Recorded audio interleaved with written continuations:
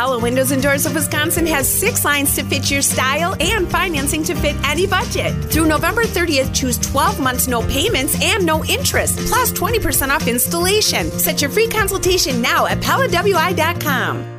Live from the Annex Wealth Management Studios at historic Radio City, this is the Jeff Wagner Show.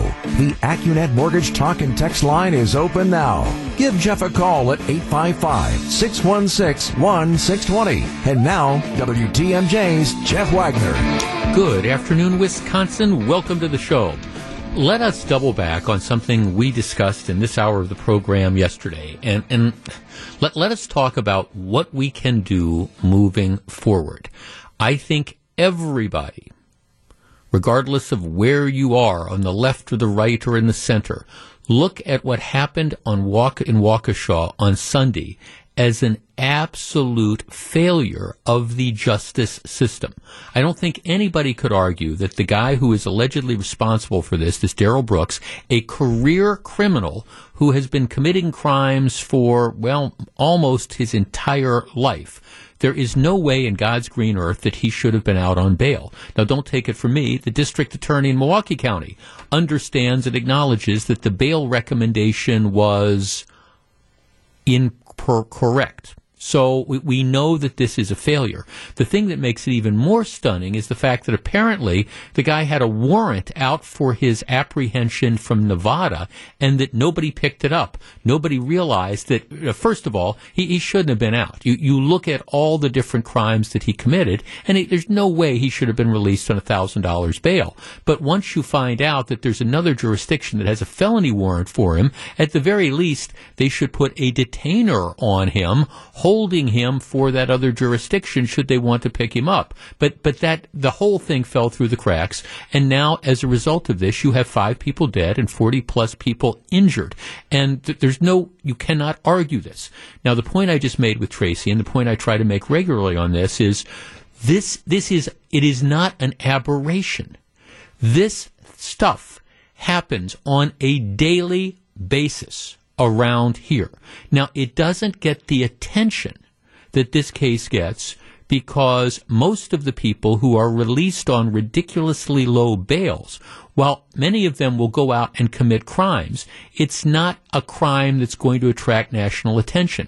There, but for the grace of God, the guy that's out on the ridiculously low bail doesn't, drive through a Christmas parade, and thankfully, we don't have this happen very often. But crimes are being committed on a regular basis, and it's much worse than you think, because when it comes to juvenile criminals, their arrest records and the dispositions of their cases are kept secret. They are hidden from the public. So we don't know. When you hear that story about the 13-year-old, for example, who, in the process of stealing a car at the Holiday Inn Express about by Mayfair, and who decides to murder the 40-some-year-old woman who tries to stop him from stealing the car, we don't know what that 13-year-old's record was. When we hear the stories about the kids, the 15 and 16-year-olds that get arrested driving 95 miles an hour in the stolen car, we don't know what it is that they had done before because juvenile records are sealed. And I will tell you, in many cases, if you knew what the juvenile records were and you looked at the disposition, it would just absolutely chill you. For whatever reasons, we have decided we are going to protect these criminals and at the same time expose the rest of us to risk. Well, even after the tragedy on Sunday, there are still people who are arguing that there's nothing wrong with our system. I'm looking at a story in the Washington Post, and they're quoting somebody who's the former director of the Public Defender Project at the University of Wisconsin-Madison. Now, keep in mind, the ethical responsibility of the Federal Public Defender's Office, they don't represent us. They do not represent the general public. They represent the defendants. That's all they care about. And, in the case of a defense attorney, the defense attorney wants to get his or client out on bail. They want to get him released. They want to get him off. They want to have the least possible consequences they possibly can. That is their ethical duty. That's all well and good. But whenever you hear somebody from a federal public defender, for example, arguing in defense of an indefensible system, you have to understand that they are viewing it solely from the perspective of, I want to get my gal, I want to get my girl off, my guy or gal off with as limited a responsibility as possible. That is my job. Whereas for the rest of us, I would argue that the system needs to be concerned, certainly with the guilt or innocence of somebody that's accused of a crime, but also the overall protection of the rest of us. So anyhow, this is the Washington Post today. The guy, former federal public defender, he is defending the cash bail. Here's what he says. He says, setting Brooks's cash bail at $1,000 is not necessarily unusual. Let me stop there. I don't agree. I don't disagree with that.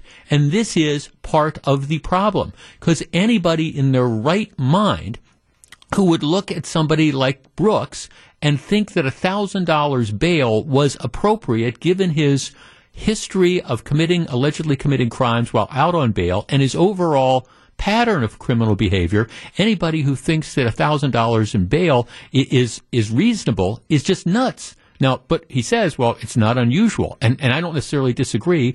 That's the scary thing. And he goes on to say, well, deterring further crime is not the purpose of cash bail. Cash bail is really, are you going to show up in court or not? So that's it. We shouldn't, at least the argument is, we shouldn't care about whether you are a danger to the community.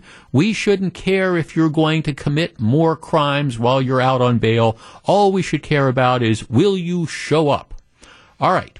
Now, I am a product of the federal court system, where despite its many flaws, the federal court system does not get as hung up in this political correctness and wokeness as some states do. In the federal system, all right, there are two factors that you consider when you are looking at bail. The first factor is somebody likely to appear? You want to set bail at an amount that is high enough that guarantees that somebody will show up again. Secondly, though, the judge is also allowed to consider whether any amount of bail will ensure public safety. So it's a two-pronged analysis. It's okay, high enough bail to make sure somebody's going to show up, and secondly, can you fashion conditions that will ensure the public safety? So what that means is, if you have dangerous career criminals that are out there, you can factor these two things together in deciding to set bail. So, for example, maybe you would look at somebody like this Darryl Brooks, and you would say, all right, he is clearly a danger to the community.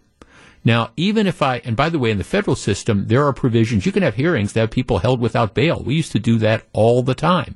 So, but maybe you say with Brooks, okay, it's not, the charges he is charged with are not significant enough to say, let's hold him without bail. But it is clear the guy is a career criminal. So what we need to do is we need to set bail that is high enough that essentially guarantees that if somebody's going to come in and post it for him, that person is going to take responsibility for watching over him, and maybe we have some ability to try to keep him under control. And if there's nobody there that's willing to post $50,000 bail or $100,000 bail or whatever, maybe that means he just sits while we wait for the court proceeding.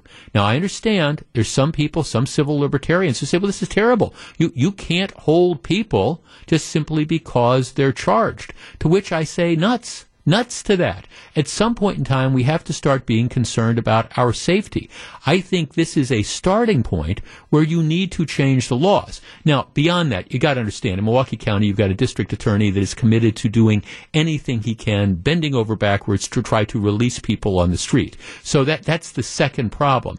But the first problem to me is when you're setting bail, Seems to me it's not just about will somebody show up. It's also, is somebody a danger? And you factor in setting the bail high enough to make sure that they do not re-offend while they're on bail. And by the way, when they do screw up when they're out on bail, the idea of just simply putting them out on another bail is just absolutely appalling. But that, of course, is a problem with the court system. That's the DA, that's the court commissioner, that's the judge, who are just using incredibly bad judgment. And in the case of Darrell Brooks, people are dead because of that bad judgment. 855-616-1620. That's the Accunet Mortgage talk and text line. Do we need to start reforming the bail situation?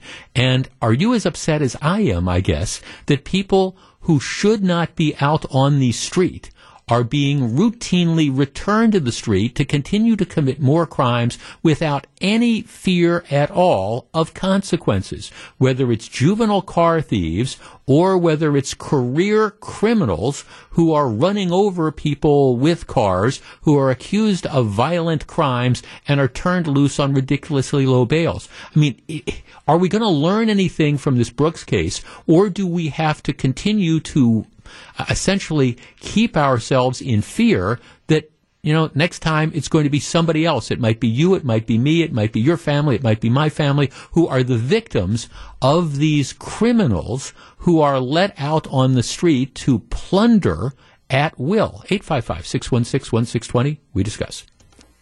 Welcome back to Jeff Wagner on WTMJ.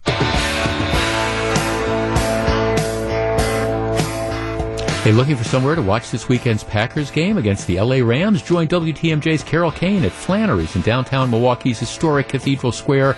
Carol will be there from 3 to 6 with fun games, prizes, and much more. Plus, enjoy 22-ounce Miller Lights for just $4. It's the Miller Lite Watch Party with WTMJ's Carol Kane at Flannery's for this Sunday's Packers game. For more information, head to WTMJ.com. Let's start with Mark in Glendale. Mark, good afternoon. Hey, good afternoon. Thank you for taking my call. Yes, sir. My condolences go out to everybody. That goes without saying. I just want to relate a little incident and, about your feelings, too, about, the lack of proper bail here. I've heard that, part of the responsibility is the fact that the DAs are doing a lot of this stuff virtually and they don't have time for pretrial hearings and things like that. I know I recently, 2 weeks ago, made a court appearance in the Washington court, and I went in there, and I was the only person in there. The judge was virtual, so I understand things aren't normal. But the system is broken. There's no way, that this guy should have been out on $1,000 bail.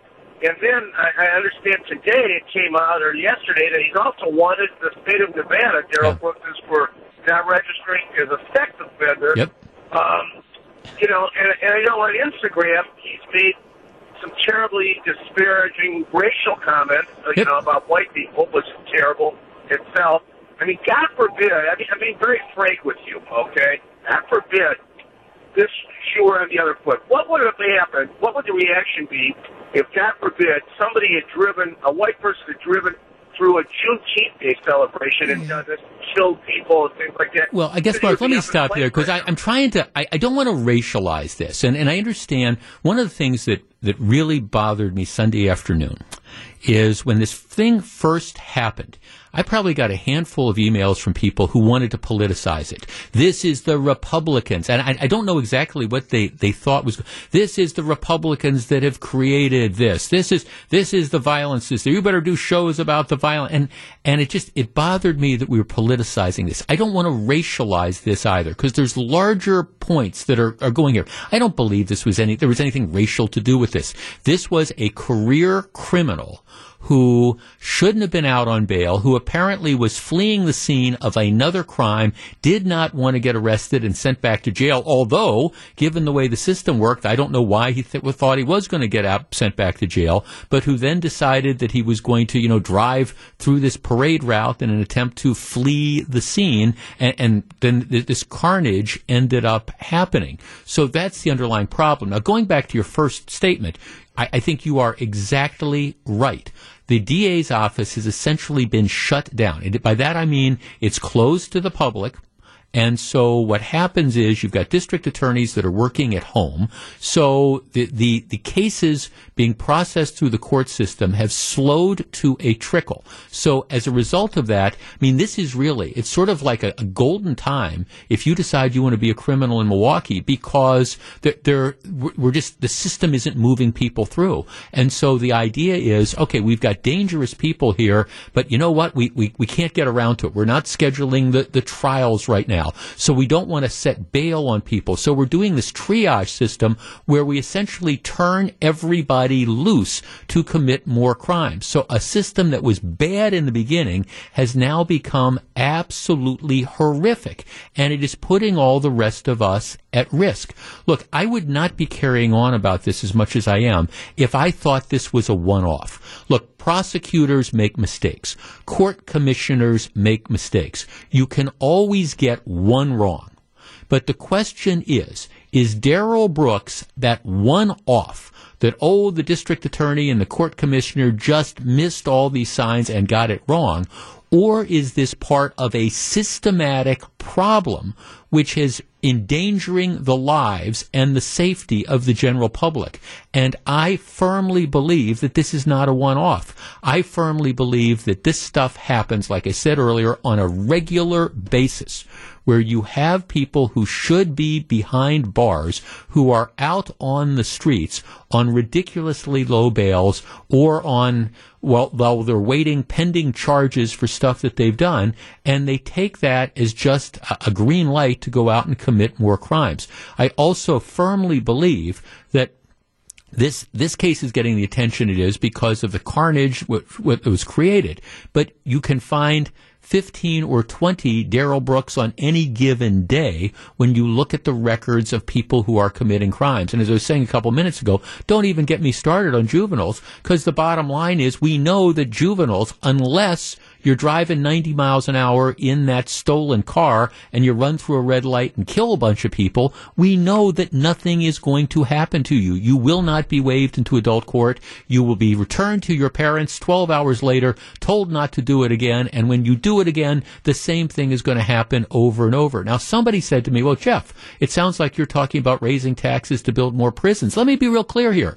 When it comes to public safety, you betcha. And I think most people are behind me. I think that we need to be safe. And if that means building more facilities to put dangerous people in prison for longer periods of time, or at least any periods of time, it's a trade-off. To have had Darrell Brooks off the streets would have meant that 5 people would be alive and 40-some more would not be in the hospital and injured.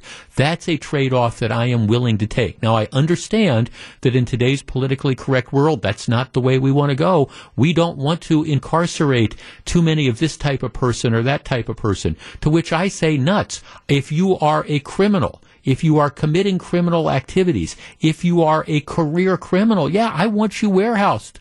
I want you to, look, my fondest hope is you can see the light and you can figure out a way to reform yourself. I'm all in favor of that. But at the same time, first and foremost, we have to protect the rest of us from the Darrell Brooks of the world. And we're not doing that now. And again, it's not just, was this case mishandled? Of course it was. That's the low-hanging fruit. But it's a systematic problem that's out there. And unless we wake up and say enough is enough, it's going to happen again and again and again and again. You're listening to Jeff Wagner on WTMJ.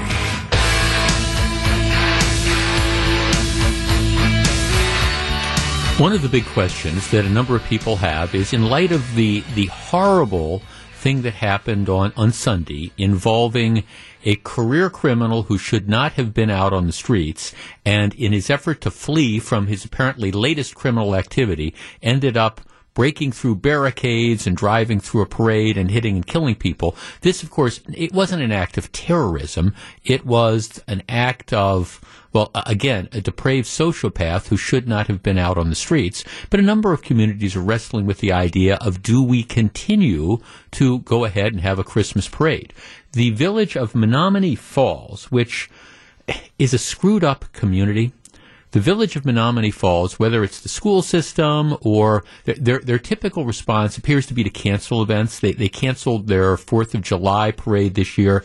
They have become at least so far, the first and only community to announce that they are canceling their parade. So there will be no Christmas parade in Menominee Falls. It was scheduled for November 28th. The village president says that they stand in solidarity with Waukesha Friends and is concerned that residents would possibly be too terrified to attend the parade.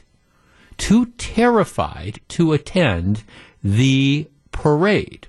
Then it goes on to say it would be hard to march in the parade, which would normally be a joyous time because of what happened in Waukesha. And then residents are too terrified. So the concern of the village president in Menominee Falls is that people in Menominee Falls would be too scared to go and attend the parade. Now, that at the moment appears to be the outlier with regard to parade decisions.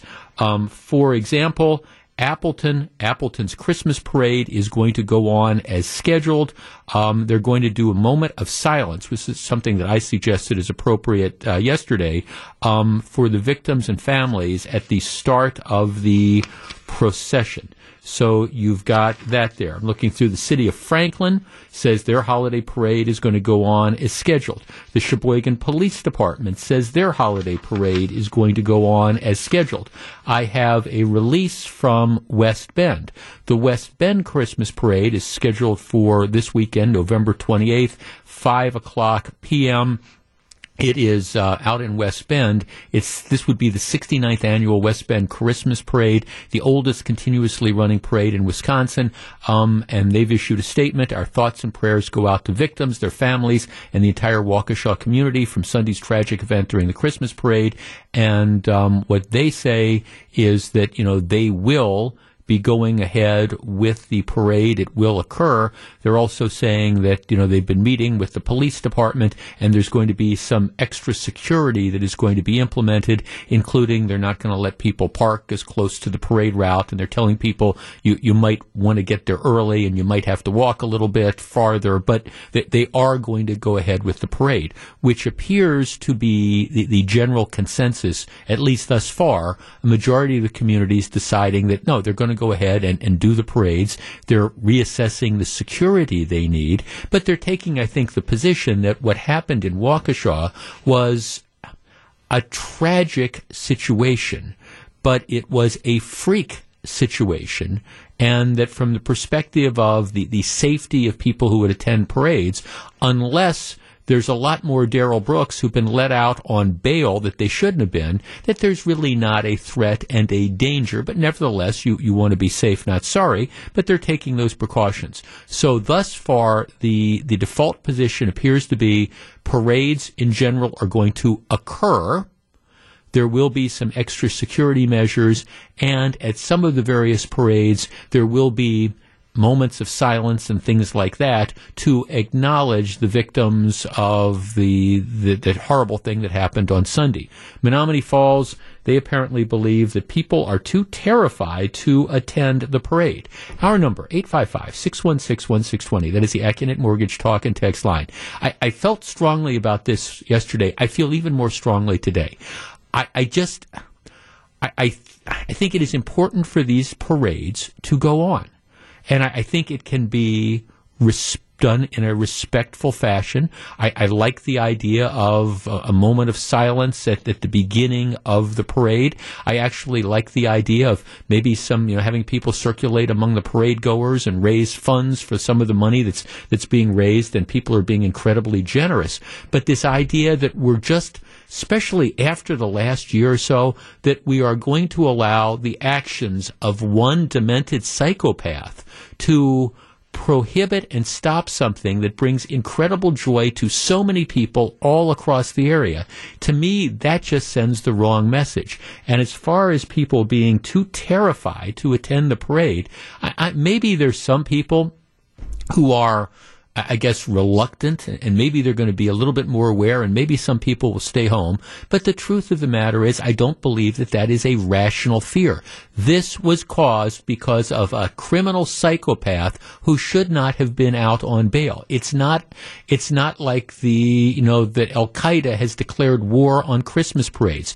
This was a freak occurrence. It is tragic. It is unfortunate. It should make everybody angry that this guy was out on the street. But I don't think it's a basis to cancel parades. And I don't think the majority of people in the communities, including Menominee Falls, are terrified to attend parades. At least I hope not. 855-616-1620. That's the AccuNet Mortgage Talk and Text line. We discuss in a moment. Jeff Wagner on WTMJ. 855-616-1620. That's the AccuNet Mortgage Talk and Text line. Now, look, I understand the argument that you had this incredible tragedy last Sunday, and you want to be respectful for the loss of life. But seriously, is being respectful, does that mean canceling all the other parades that are there because some psychopath does what that psychopath did last Sunday? Does that now mean that, okay, we can't have any nice things anymore? I mean, and of course in Menominee Falls, their default position appears to be we're going to cancel things. And as far as the idea that residents of Menominee Falls may be too terrified to attend the parade route, not my word, the word of the village president. I'm sorry. I think people in Menominee Falls are probably hardier than that. I guess I think it is important for a sense of normalcy to say, we're going to go ahead with these area holiday parades, and we're going to do it in a respectful fashion, and we will maybe, if we think it's appropriate, we're going to acknowledge, the victims of that tragedy last Sunday, and we're going to do it in an appropriate and a respectful fashion, but we're not going to just give in to the criminal element that is out there. 855-616-1620. Let's start with Jeff in Menominee Falls. Hi, Jeff. Hey, good afternoon, Jeff. Thanks for taking my call. Yes, sir. What do you think? I'm actually not in favor of Menominee Falls canceling the parade. My granddaughter, Annabelle, was at the Waukesha parade and in the Extreme Dance troupe. And thankfully escaped the carnage by a matter of minutes, and as well as the rest of her family, my son and wife and two other children. But this was a freak accident, and not an accident, but right. It was a freak occurrence, yeah. And I would really appreciate it. I think people would heal much better if they were to hold the parade and have an empty spot in the procession for the dancing grannies. Yeah. Yeah, thanks for the call. And I'm very glad that your family members were able to come out of the thing unscathed on Sunday. You're right. There's all sorts of ways that you can appropriately memorialize and pay tribute to people without necessarily saying we have to cancel these different events that are there. And that's where I think, again, I think it is my hope that these parades go on with, again, appropriate, and maybe to an extent, again, use them as an opportunity, I'm saying, to not only make a recognition, but use them as an opportunity to fundraise. Have representatives from the United Way of Milwaukee and Waukesha County that's doing an outstanding job of raising money that's going to go to support, victims of this tragedy. Use it as a positive. Make lemonades out of lemons, as opposed to say, okay, well, we're afraid to do this because residents are too terrified. And by the way, don't get me wrong. If you are uncomfortable going out and standing along a parade route because of what happened in Waukesha on Sunday, I don't understand that, but I respect it. Then don't go. And if you think, your children would be too uncomfortable and you're wrestling with how you talk about things like this, then don't take the kids this year. I understand all that. And I'm sure it's going to be a different mood at Christmas parades all throughout the area. My only point is, I don't think you need to cancel them. And I think that actually sends the wrong message.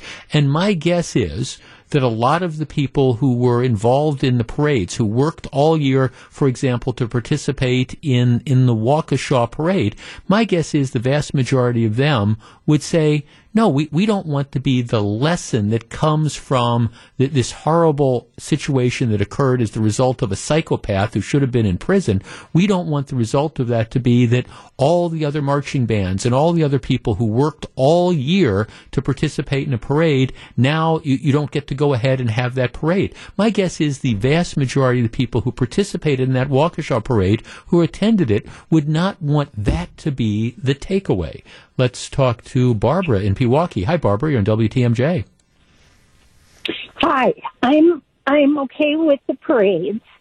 The only thing I wanted people to know is I was in the South Shore parade on Saturday, and there was a car that did the same thing. It was just that he didn't hit anybody.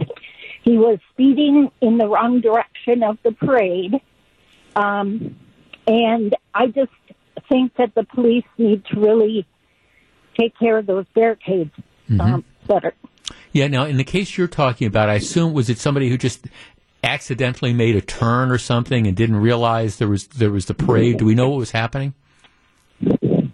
I have no idea what was in their mind. All I know is they sped really fast, and it was in one of the lanes going the wrong way of the parade. I have no idea why or what they were thinking. Yeah. And again, I mean, stuff like this happens. It's interesting. Thanks to Cole. One of the things that I got a text yesterday from somebody who was down in Chicago over the weekend, and they have their big Disney/Christmas parade.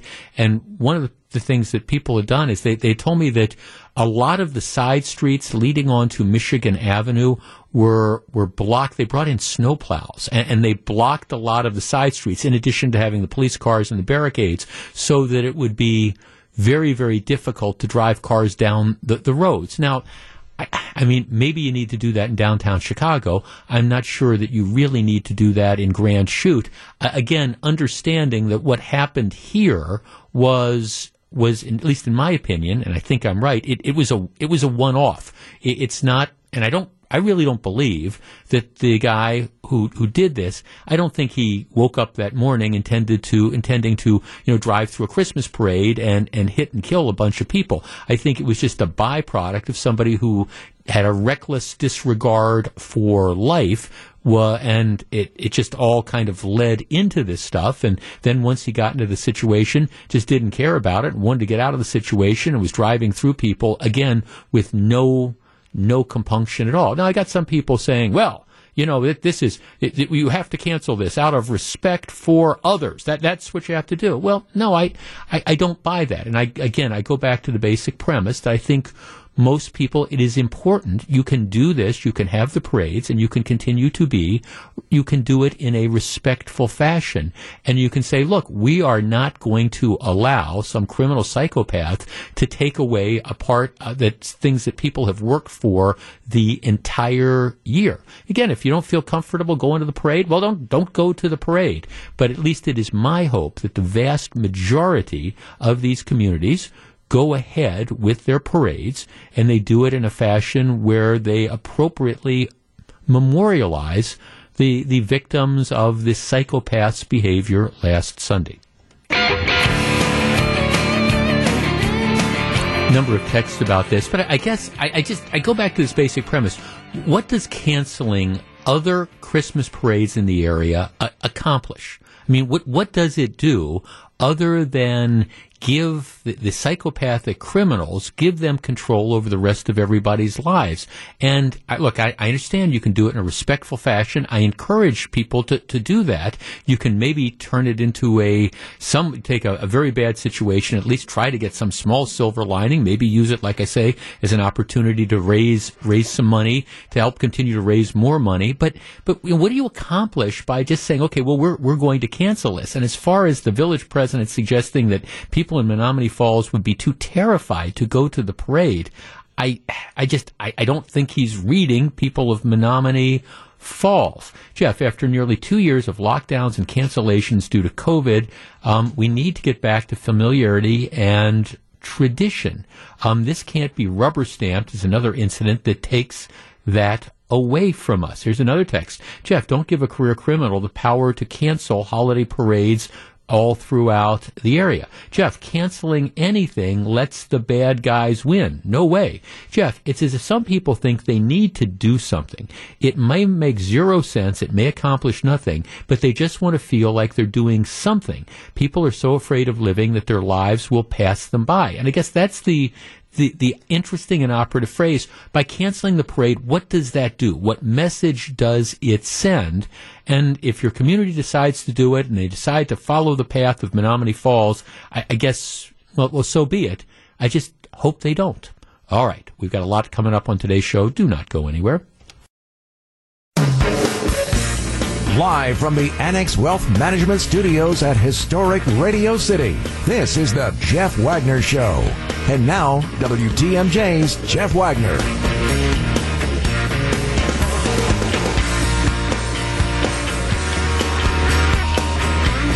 Good afternoon, Wisconsin. Welcome back to the show. Oh, by the way, if anybody thought that maybe the events of Sunday and this concern that we have about crazy and reckless driving, maybe it would make people think twice about getting behind the wheel of a car and driving in a reckless fashion. Well, no. Here's the story. Sherman and Hampton crash. 3 hurt, including driver that blew red light. This is from Fox 6. Milwaukee police are investigating a crash that left 3 people injured on Monday, November 22nd. So this would be yesterday. The crash happened at the intersection of Sherman and Hampton around 11:30 a.m. Monday. Officials say a car driven by a 36-year-old man disregarded a traffic light, struck a second vehicle. The impact of that collision caused the striking vehicle to collide with a traffic pole, split in half, and strike 2 other vehicles.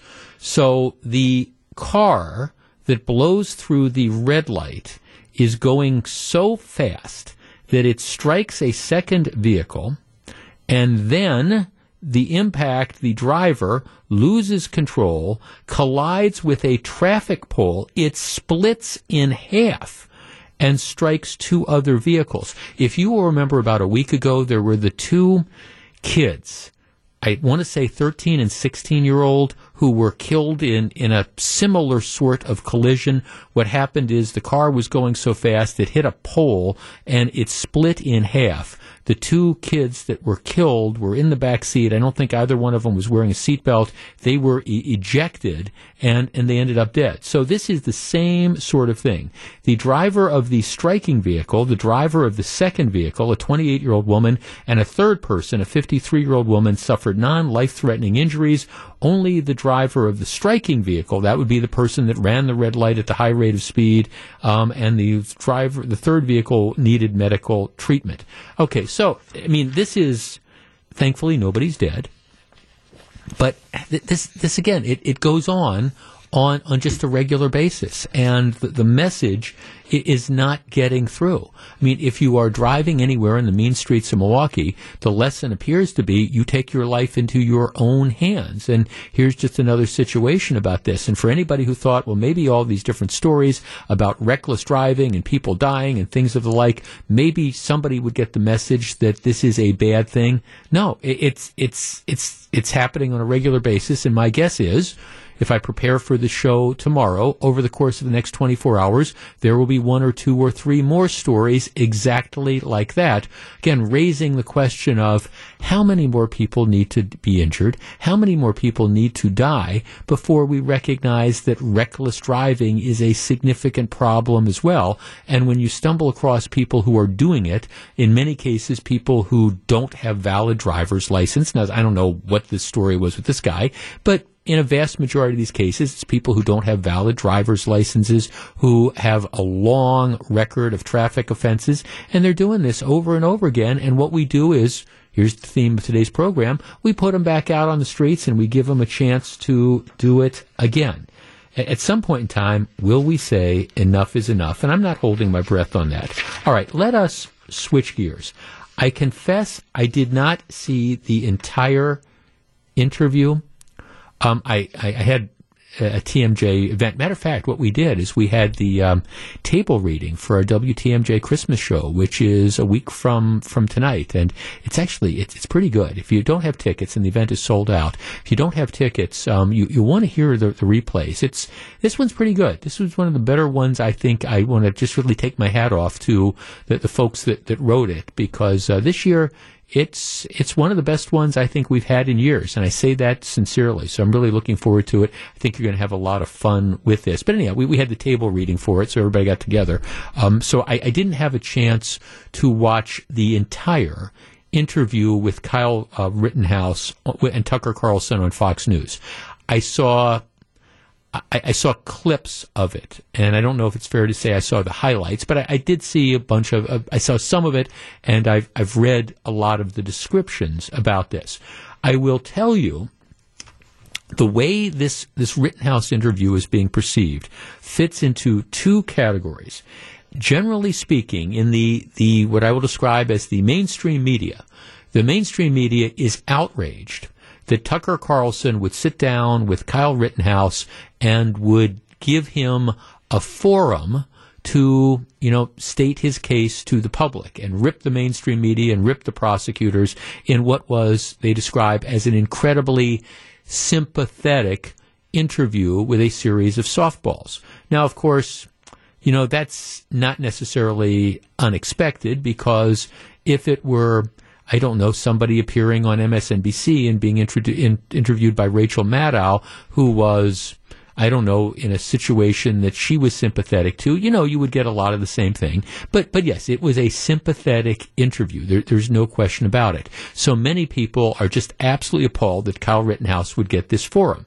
The flip side of this is a lot of people out there saying, look, this was a kid who was done a huge injustice by the justice system that's out there. He was overcharged to begin with. He was vilified in the media with a series of lies, starting with the now President of the United States, who labeled him as a white supremacist at the time this crime or this event initially occurred, and then all the coverage and all the false things that were said, like he brought a gun, across state lines with the intent of shooting people and things like that, stuff which was just demonstrably false and by and large was never corrected. So the other idea is, look, Kyle Rittenhouse, he went through this. He's been acquitted. He gets a chance to tell his story.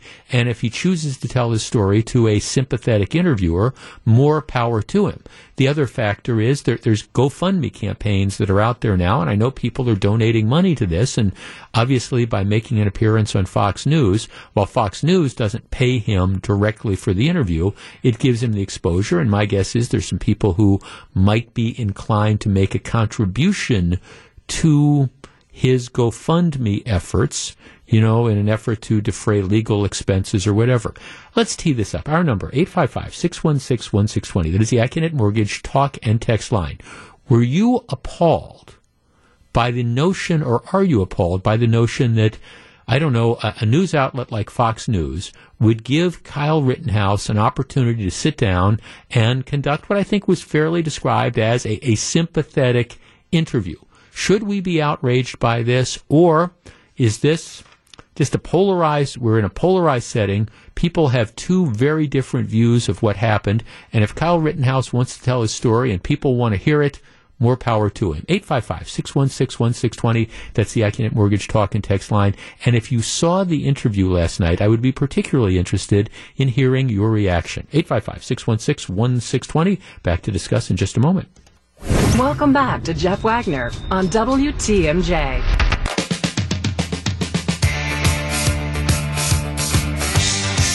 855-616-1620, which is the Acunet Mortgage talk and text line. Jeff, I watched the Tucker Carlson interview with Kyle Rittenhouse. I actually thought that Kyle sounded very mature and spoke very eloquently. As a member of the city of Kenosha, you can say what you want about his acts. However, I do not think he's a hero, yet I thought he handled himself very well about explaining his intentions and his desire to protect Kenosha.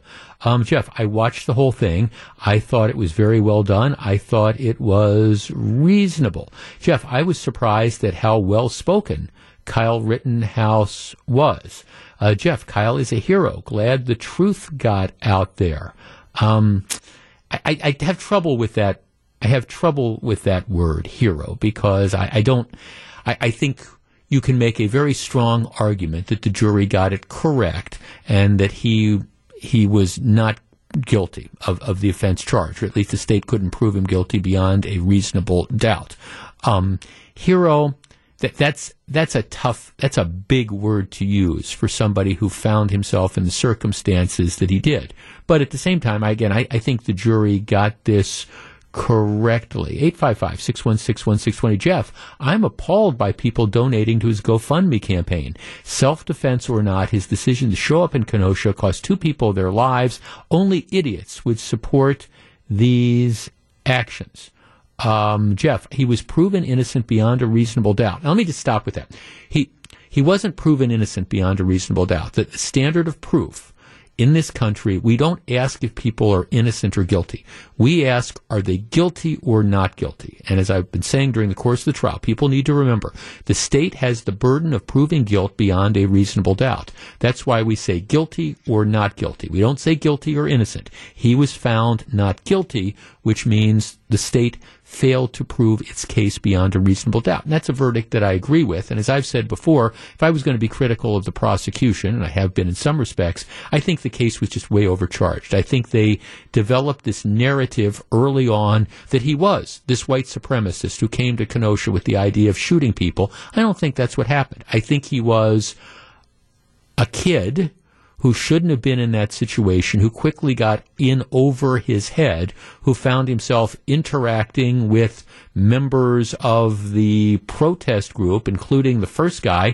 who I believe was in the process of attacking him, and it all kind of went haywire after that.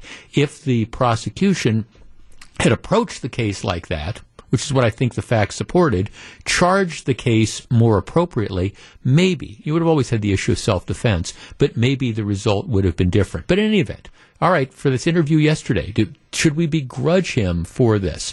Michael in Lake Geneva. Michael, you're on WTMJ. Good afternoon, Jeff. How are you? I'm well, thank you. What do you think?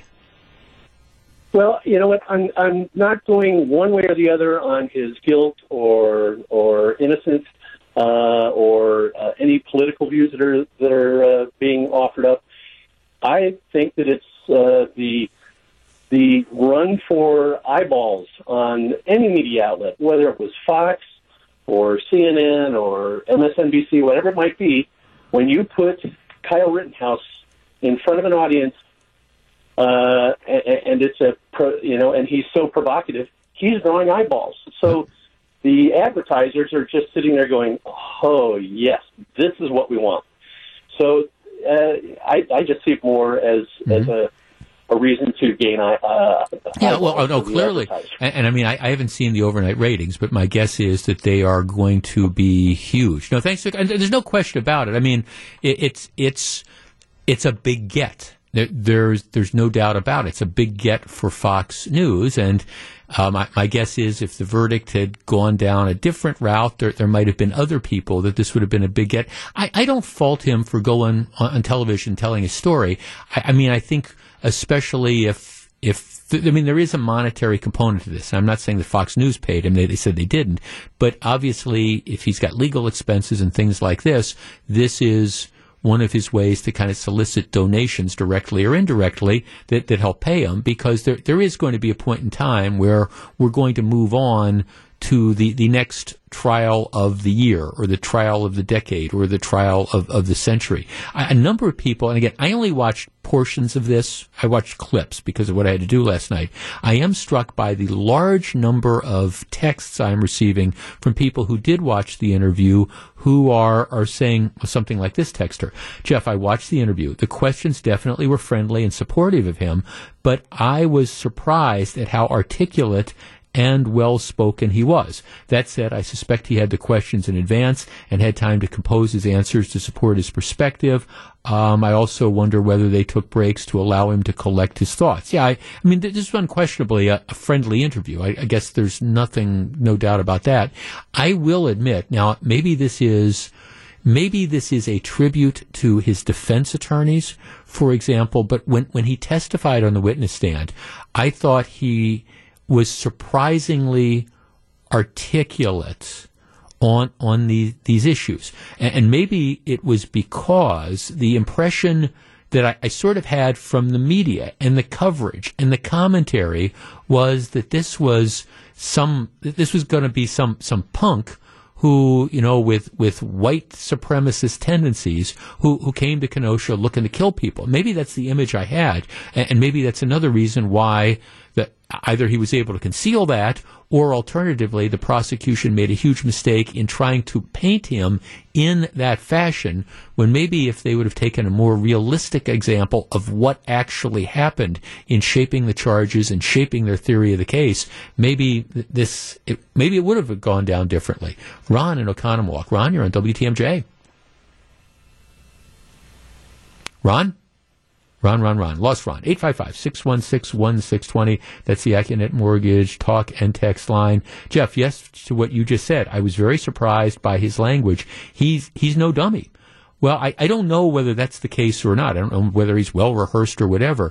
But the impression he left in his testimony, and the impression he left, at least in the clips I saw last night, was not the impression I initially thought. He did not come across like I thought he was going to come across based on the lead up to the trial. Jeff, I agree. I think he was well coached. I think his defense team prepared him extremely well. Jeff, I don't have a problem with him being interviewed on television. I do have a problem with some of the softball questions. Well, that's always a fair thing. Jeff, Fox has been consistently sympathetic towards Rittenhouse, in part because the major media outlets vilified him and in many cases flat out lie. I support the balancing. However, I do wish someone in the political or philosophical center could use this as a teaching moment and ask him if he regrets his decision to enter chaos with a rifle. It may dissuade others from following his example. On that point, if you follow me on Twitter, it's at Jeff Wagner 620. I sent out a number of tweets yesterday, many of which got a huge response. This one, not as much, but it's actually one that I feel really, really strongly about. And I did a follow-up on this. There's photographs. There was a protest in Kenosha on Sunday. And there's photograph, and this was an anti-Rittenhouse sort of protest. And there's a photograph of a 46-year-old guy and his 16-year-old daughter who show up at this protest, both armed with what appear to be, again, the assault-style rifles, and they're in, the dad in particular looks to me like he's dressed in the military-style flak jacket, and they've got the boots and stuff, and they're walking down the street brandishing these guns, and they say they're there to provide security. And all I'm thinking is, my God, where are Child Protective Services? If the takeaway that people are getting from Rittenhouse is that it's a good idea to arm your 16-year-old child and bring them into a protest setting with a rifle. I mean, I know there's many, many lessons that you can draw from Rittenhouse, okay? But if that's the one that you take, you got some serious, serious problems, because putting kids into that situation, nothing good can happen, either to them or to others. And I guess I would hope that would be the takeaway from the Rittenhouse case, not let's arm everybody to the teeth and let's show up to provide security. If you want to see the story about the guy and his daughter, again, you can follow me on Twitter. It's at Jeff Wagner 620. Welcome back to Jeff Wagner on WTMJ. One of our texters says, gee, I'm wondering what became of the $2 million bond money that was posted for Rittenhouse. I believe it was raised by a fundraising campaign for his defense. This is one of the open questions that's out there. $2 million was posted to secure his release. Kyle Rittenhouse, through his current attorney, saying, hey, that money should be returned to us. The group that was originally run by, they call it the Fight Back Foundation, which is that first set of lawyers that Rittenhouse had that ended up getting fired. They're the ones that raised the money. and they want the money back. They say it should be returned to us because, what happens is the purpose of bail is to secure somebody's appearance, and he showed up for the trial, and so now it gets returned. So the issue is, does it go to him? Does it go to the people that posted it on his behalf? I don't know how the judge is going to rule in this particular case.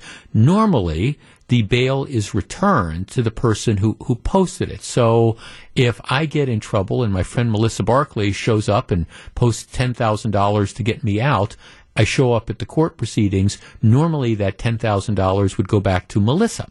But I don't know how this one's going to play out. This is just like so many things going on in the Rittenhouse case. It's an oddity. Jeff Wagner on WTMJ.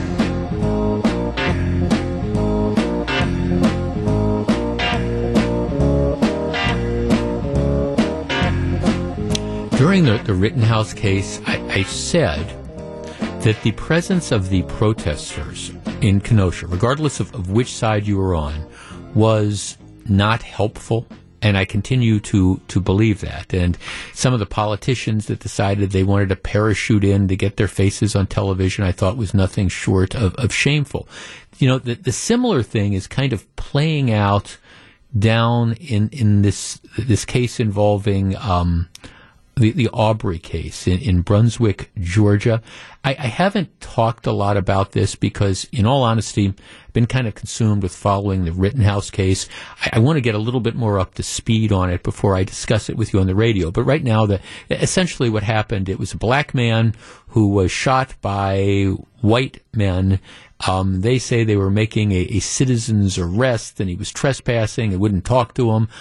This is a much different case than the Rittenhouse case is, at least in my opinion. And my preliminary indication is I think this might lead to a much different result. But the jury is out. But there's already issues that apparently there's protesters that are gathering in the courthouse carrying like large weapons and a coffin with the name of the defendants on it and things like that. And just like the presence of these protesters in the Rittenhouse case was not helpful, I would argue that this is not helpful. And I guess it bothers me that the lesson of Rittenhouse is going to be that some people are going to decide, okay, this means that we need to take weapons and we need to put it in the hands, in some cases, of children, and we need to go into these volatile situations in the interest of self-defense or security or whatever. Regardless of which side you come down on, to the extent you want to draw signs, that's not a good thing. That's not a good thing, and kids shouldn't be in this situation, and if adults decide they want to put themselves in the situation, they shouldn't be going armed. And, more bad stuff is going to happen, whether you have protesters that decide that they want to arm themselves or self-proclaimed citizen militias or the like. And it's again, one of the takeaways from Rittenhouse needs to be that civilian authorities cannot do what happened in Kenosha, which is lose control of the streets. Because if civilian authorities had not lost control of the streets those first 2 nights, it would not have led to the environment that led to the civilian militias and the protesters interacting with this civilian militias. And when people start to riot and they start to loot and they start to burn down buildings, you've got to stop it. You've got to stop it aggressively. You cannot be afraid that, oh, gee, we're going to make it worse if we arrest people that are, burning down buildings or things of the like. Because if law enforcement and civilian authority loses control, it tends to cause people to think, well, okay, maybe if law enforcement can't do it, maybe this is a situation where we need civilians to take up arms and to do it. And that just, it takes you down this route. And it's not good. And if in fact it's true in this Aubrey case that you've got people that are now showing up on whatever side of the issue, showing up with guns on the courthouse step, it's just not good.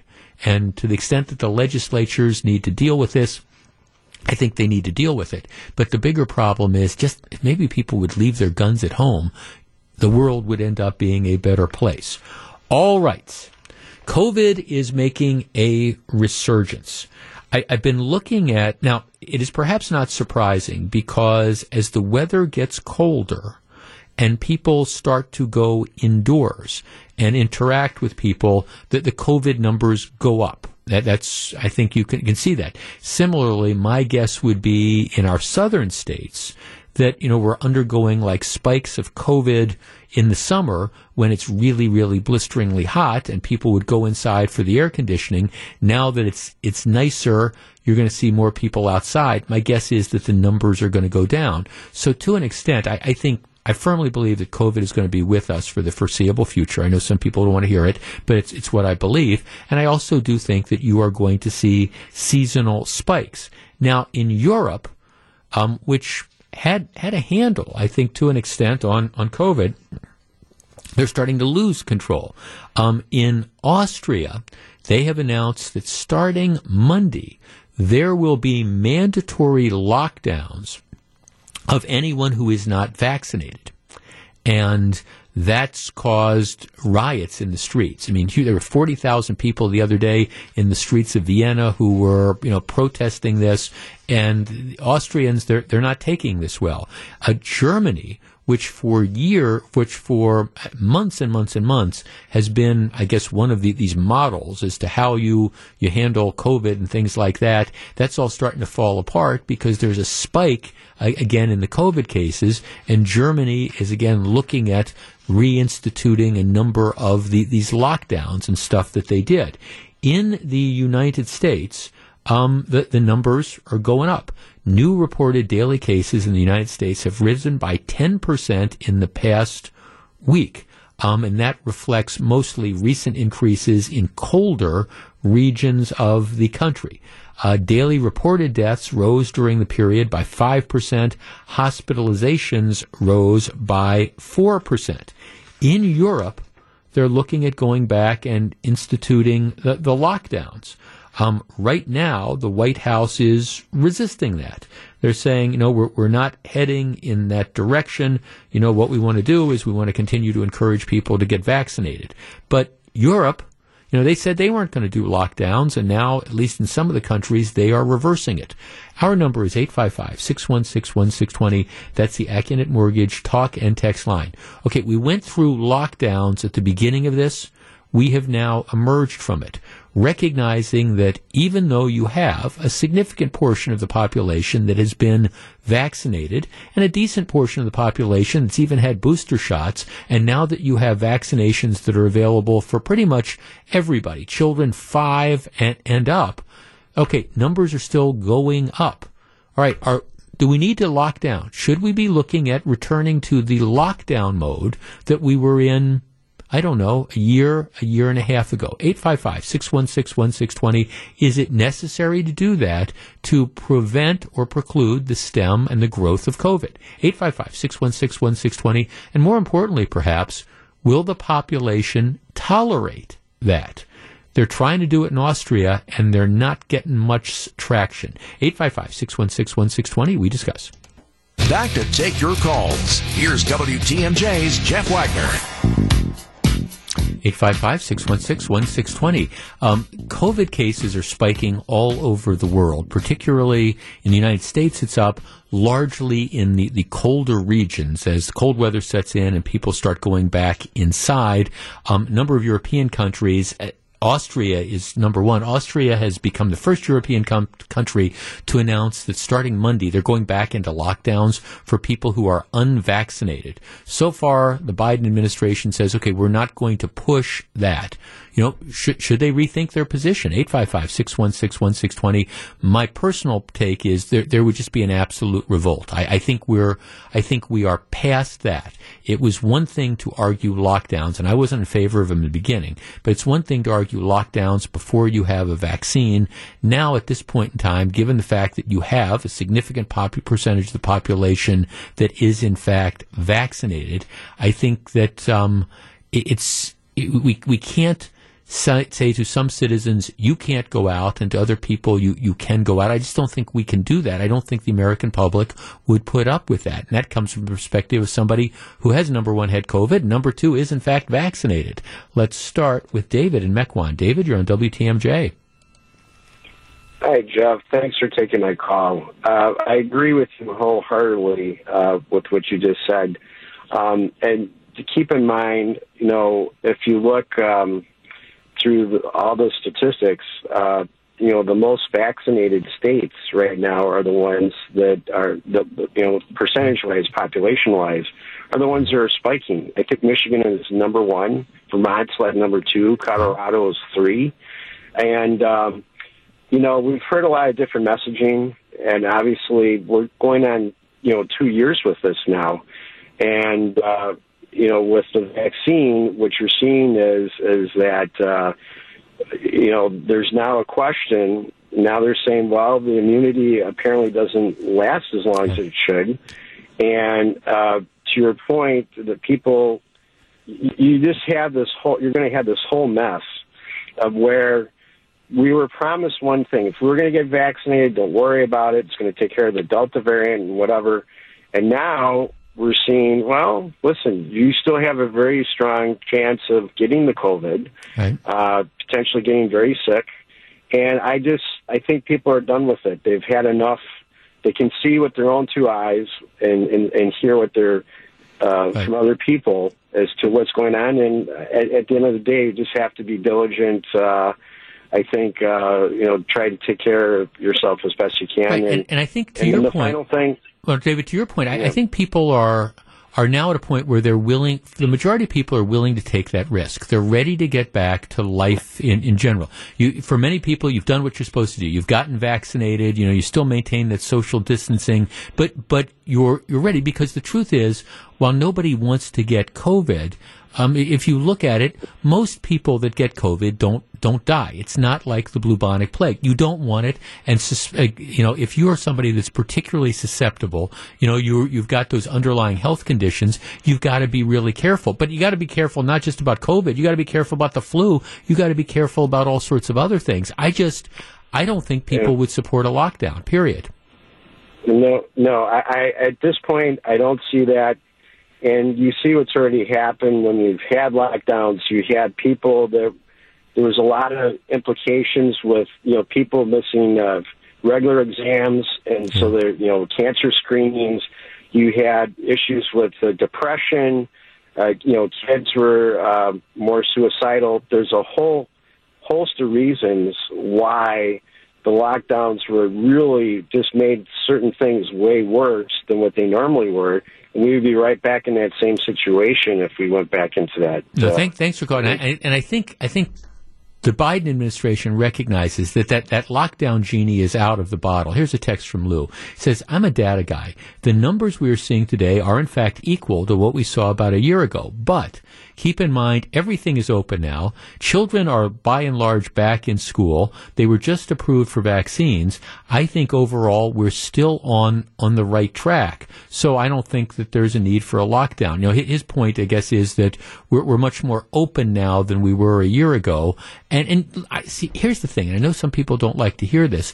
We're not going to eradicate COVID. At least I don't believe that that's going to be the case. I mean, I think COVID is going to be with us seasonally, just like the flu. And I understand that COVID is not the flu, but at the same time, I think, people need to be prepared for it. You need to do the best you can to address it.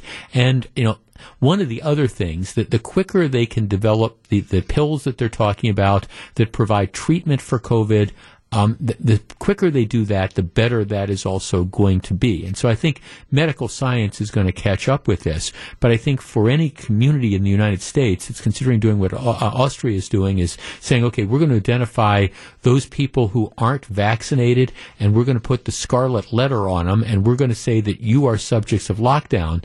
I have serious doubts as to the legality of that. Could you even do it? But even if you could do it legally, I think it would just lead to an incredible citizens' revolt. And this is Jeff Wagner. Well, here's an update on a story we talked about last week. And maybe the takeaway is maybe occasionally you can fight City Hall. Out in the People's Republic of Madison, they announced last week that if you want to be a poll worker, you had to be vaccinated. And this, of course, created a huge hubbub. The idea that, no, you have to be vaccinated or else they're not going to let you work in the polls, and the idea that a brief contact with a voter would be enough to infect that voter. And there was a lot of outrage about this, and my point was, look, I think it's fair to say, all right, if you're going to work at the polls, what you need is one of two things. You either need to be vaccinated, or alternatively, just like you need to get into Summerfest, you need to show proof within 72 hours or 48 hours or whatever it is, that you've had a negative COVID test. I thought that was a reasonable compromise. And I am pleased to say, well, I don't take credit for them thinking they were listening to me, but that's exactly what they've said. The city clerk has now said that poll workers who are not vaccinated can, in fact, work the polls as long as they provide negative test results within 3 days of an election. Now, some people might say that that's too onerous as well, but look, that's just the reality of today's world nowadays. And if you choose not to get vaccinated, while I might disagree with that, that is your individual decision, and you have to understand that there's going to be some limitations. But I think the idea of, all right, if you want to work at the polls, that's fine. You just have to have that test and show that you're negative within 3 days of your working there. That is a reasonable requirement to put in, and I'm glad that they came around to that in the People's Republic of Madison. Live from the Annex Wealth Management Studios at historic Radio City, this is the Jeff Wagner Show. And now, WTMJ's Jeff Wagner. Good afternoon, Wisconsin. Welcome back to the program. I want to lighten it up a little bit this hour. Actually, my intent was it's short week, Thanksgiving week, and typically we especially after last week with all the Rittenhouse stuff, and my intention was let's do some lighter shows. And of course, then the tragedy involving last Sunday happened, and that kind of blew those plans out. And obviously, there's a lot of significant and serious stuff that's going on in the world. But at the same time, there's a couple lighter topics that I guess I want to discuss as well, just to sort of mix it up. There has been a change. When I first started doing this program, you had the whole concept of Black Friday was a big deal. You call it Black Friday, of course, because it was the big shopping day after Thanksgiving. And they call it Black Friday because it was the day that retailers, the first day in the year that retailers who've been losing money in the red all year, everybody goes out and they do enormous Christmas shopping and they move from red to black. They now start showing a profit. And I can remember there was year after year after year where I would end up doing the morning shift. I'd come in at like 8 or 8:30 in the morning and do that shift till noon. And we always had a segment where, Melissa Barkley, before you leave, we always had a segment that we would do involving, so the show would start at 8:30 in the morning. And I'd say, okay, tell me about, have you been out shopping yet? And the phone lines would jam up, and it would be all these people who were out in lines at various stores at like 4 o'clock in the morning. And by 8:30 in the morning, they had done their shopping and they were back in. And I'm thinking, really? But there's people out there like that. Not me. Not you.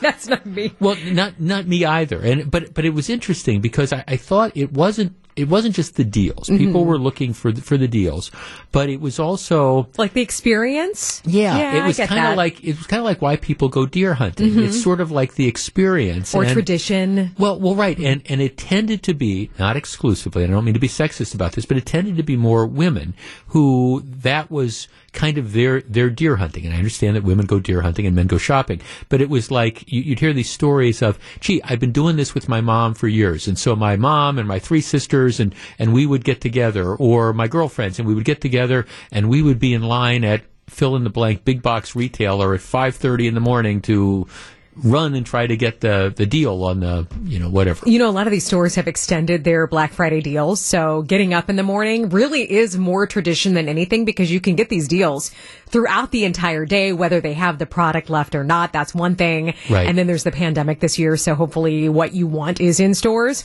Right. But yeah, I get that. But you were not one of those people that was lined up at 4 in the morning. And I have to tell you, every year I get a little bit better shopping for Christmas where I cut it off when I know that I've gotten what I need to get for people and not just continually get stuff for people up until Christmas because I used to do that. But now it's more like Amazon or throughout the year. If I see something in a local store that I think someone would like, I just grab it. Well, I appreciate that. And I also, I was always intrigued by that because just like you, this was not me. I was not the guy that was going to be in line at 4 o'clock in the morning to try to run and get the, $99 DVR or whatever it was. Does Fran do that with her family? No. No, she doesn't do that either.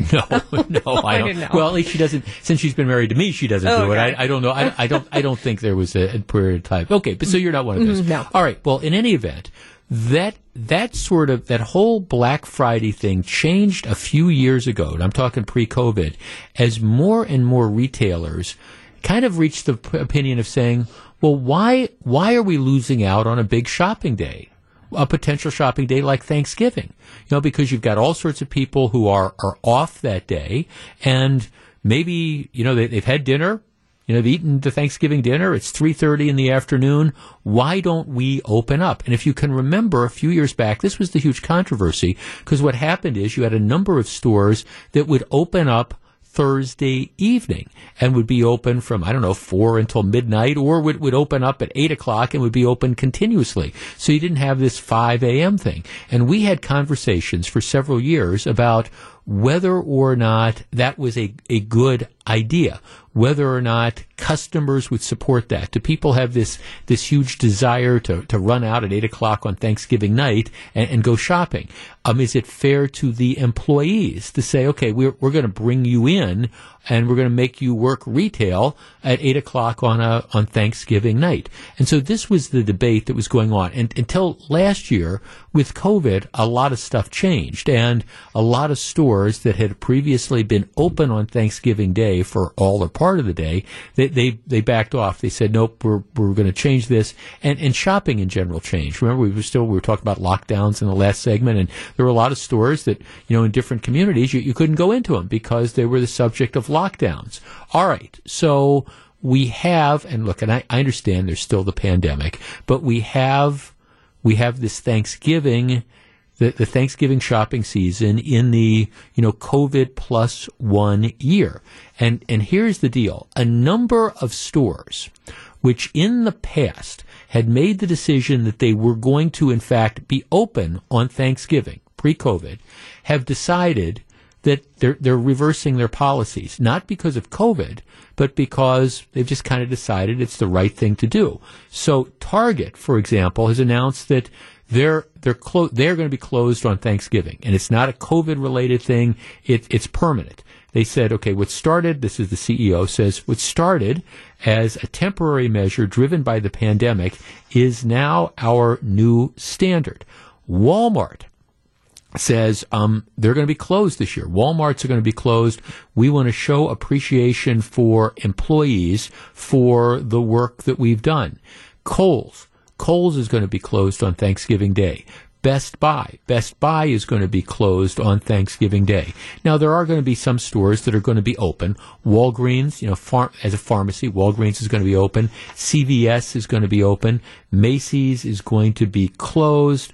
Best Buy closed. I said that before. A lot of the big retailers that in the past had made the decision that they were going to be open on Thanksgiving Day to try to get that traffic have now said, nope, you know what, we're going to go back to the traditional sort of Black Friday approach, doors open at 5 in the morning or whatever, 5 in the morning, 4 in the morning, whatever the number is going to be, and that's what we're going to do. But we're going to stay closed on Thanksgiving.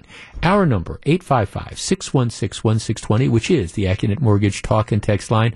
All right, let's tee this up. Will you miss being able to shop at these retailers on Thanksgiving Day, or do you think this is a good idea? 855-616-1620. For a lot of different reasons, I think it's a good idea, but let's discuss. This is Jeff Wagner on WTMJ.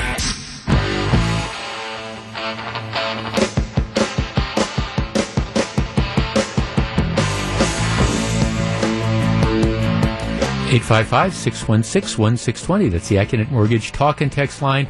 All right, is it a bad thing that these retailers have decided we're not going to be open on Thanksgiving Day? I actually don't think so. Mike in Illinois. Mike, you're on WTMJ. Good afternoon, Jeff. Just want to say I love the Stranglehold intro. Awesome. Thanks. That's my producer's doing, but thank you. That was good. That was a good choice. So I do remember when they started opening up on Thanksgiving, and it was probably like between 5 and 10 years ago. Right. And I thought it was crazy. I'm like, oh my gosh, But what you said is true, that people are finished eating, a lot of times by 5 o'clock. And I can remember when I was a kid, because we go to my cousins in the city, and we go to see the movies because, everything was done. So people did get used to it. As I was told your screener, it kind of took away from the madness on Black Friday because it seemed like inevitably every year fights would break out at some store somewhere, and it's mayhem. Right. So then I kind of thought, well, it's a good thing. But from the perspective of the employees, I think that it's better not to because, and I truly don't believe that it's going to stay. I do believe they will go back to opening up on Thanksgiving within 5 years. Really? You do? So like for example, Target says, look, this is not just a one-off. This is our permanent policy moving on. But you think maybe if, for example, some of their competitors, like the Kohl's and the Best Buys and some of the Walmarts and the Costco's, if they decide to open up, Target will give in to public pressure and change the policy. I think so, and not to mention that you get a new CEO, new board of directors. They see that they're losing sales, and I think they'll do it. But I just think that there's much more corporate, quote-unquote, political correctness right now. Uh-huh. So they are, trying to be very employee-friendly, and I think that's part of it, too. Well, no, thanks for calling, Mike. You could, I don't even know that it's corporate political correctness. I mean, look, this is not a news flash if I tell you that nobody can find help. You walk past almost any retail store and you're going to see a sign that says, now hiring, come on in, bonuses or whatever being paid. So I think part of it might just be that this reality that's out there that we're understaffed. And what we're trying to do is be employee friendly, or at least as employee friendly as we can possibly be. And for a lot of people, dragging folks in to make them work 6 hours or 4 hours on Thanksgiving night is not exactly employee friendly, especially if we're going to be bringing those same employees back at 5 o'clock or 6 o'clock in the morning, the day after. So I think that's some of the reality. You'd like to think that these corporations are being altruistic and, we're doing this out of the goodness of our heart because we want our employees to stay home and enjoy the time with their family. I'm not sure. Maybe there's some of that, but I think another large factor is that you're trying to be as employee friendly as possible. One of the things that you said, Mike, that I thought was particularly interesting. You said, well, by the end of the evenings, people went to the movies. One of the biggest days, if not the biggest day of the year for movie theaters, at least pre-pandemic, it's Christmas night. And it's always been interesting to me, but I think I think there's some of this factor. Okay, you've had the run up to Christmas, you've had Christmas Eve, you've had, Christmas Day where you go to church or whatever and Santa comes and you open all the packages and stuff and then you clean everything up and you have Christmas dinner. And then I think a lot of times what happens is, okay, people have had enough. It's like, okay, let's get out of the house. And that's why, at least historically, if you look at like the opening of the big giant blockbuster movies, it's Christmas Day. That's where because Christmas Eve is a huge, turnout. But it's always been understood if you work in the theater industry. I mean, if you're going to work at movie theaters, that's a big day for you and that you're going to have to work. Just like, there's other days. If you work at a restaurant, for example, that does a huge holiday buffet, that you're going to have to work on Thanksgiving. It's just one of those things that's cooked in, even though it might not necessarily be employee friendly. But I do think I think this decision is driven in large part just because of staffing needs. Let's go to a couple texts here. Jeff, I think it's a good idea to be closed. Bring back our old values. When I was a kid, everything was closed. I think families need to get back to their old ways again, that being togetherness. Jeff, I think it's a good idea. However, call me a skeptic because I think it has to do more with the difficulties of hiring enough employees than it does with celebrating the holidays. Yeah, like I just said, I agree completely. They should be closed on Thanksgiving because giving employees time to be with their families, people have 364 other days to shop. Jeff, hack off your employees before the biggest shopping day of the year when it's hard to find employees. Gee, you think that's a good idea or a bad idea? Jeff, part of it is we don't need Black Friday deals anymore with online shopping deals available all the time. That's an interesting dynamic that's out there. So the question is, even if we close on Thanksgiving, first of all, that doesn't mean that people aren't going to be shopping. People are going to be on their computers and they're going to be ordering stuff if they choose to do it. It just means that you don't necessarily have to go to the store.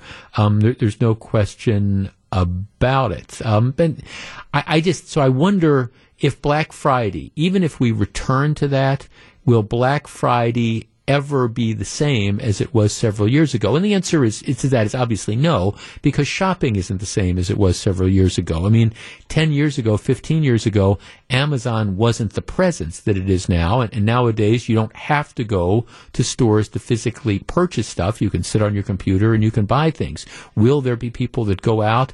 Will there be people that search the deals? Of course, but it's not necessarily going to be the same. But nevertheless, I guess I agree. I understand why the pharmacies and stuff are open, because it's a different need. You're not doing Christmas shopping necessarily at the CVS or the Walgreens store. They're open in general because, again, they serve health needs and things like that. I get that. Costco, Sam's Club, Walmart, Target, all those things, I think the world can live with them being closed on Thanksgiving Day, and at least this year, most of them are going to be. When we come back, we'll find out what John McCure has on his mind on Wisconsin's Afternoon News.